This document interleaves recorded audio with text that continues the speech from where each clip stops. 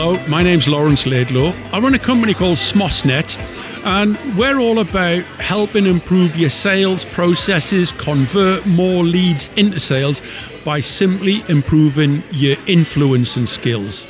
How do you do that? Well, what's the science behind this? There's not really any science. Traditionally, I think people go out there and they think sales is a dirty word. They think it's for somebody else. In fact, we all sell every day of the week.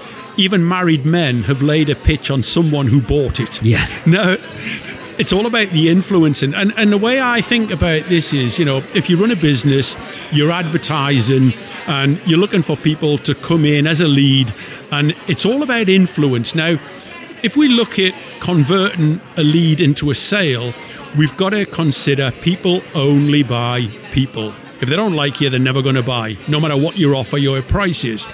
But where does the influencing start? With me, I look at your advertising and your marketing and what words are you using to influence people to come to you rather than your competition.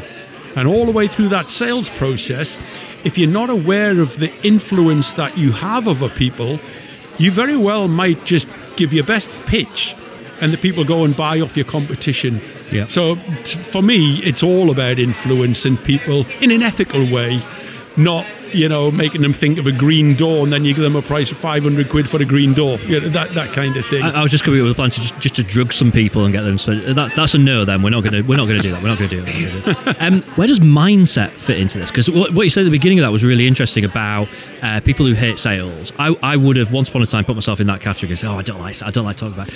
And then actually doing this, running my own business, suddenly it felt more natural because I really believe in what I'm doing. Exactly. And then as soon as you kind of crack that bit and look back and think, you're right, like we are all day, every day, pretty much everything we do is selling something in some way or another. That's what we do, isn't it? I agree. But like the psychological side of that, getting that right in your own mind seems quite challenging. I think the mindset, the shift, if you like, has got a lot to do with confidence. Another word for confidence is faith. Faith in your product, then faith in your ability to talk about your product in a confident way. And then you've got to have the knowledge because you're going to get a load of questions. And then that shift, if you like, can only happen with repetition. So we got to feel good about what we're doing, feel good about ourselves, feel good about our product, and put it over in a way that is non-salesy. So when I'm training people, I go, just think you're talking to your friends down the boozer and you're not going to pitch them, you're going to talk about the product.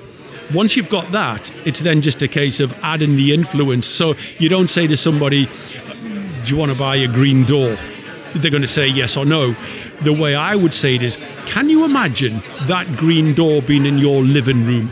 What would be the biggest advantage of that green door in your house?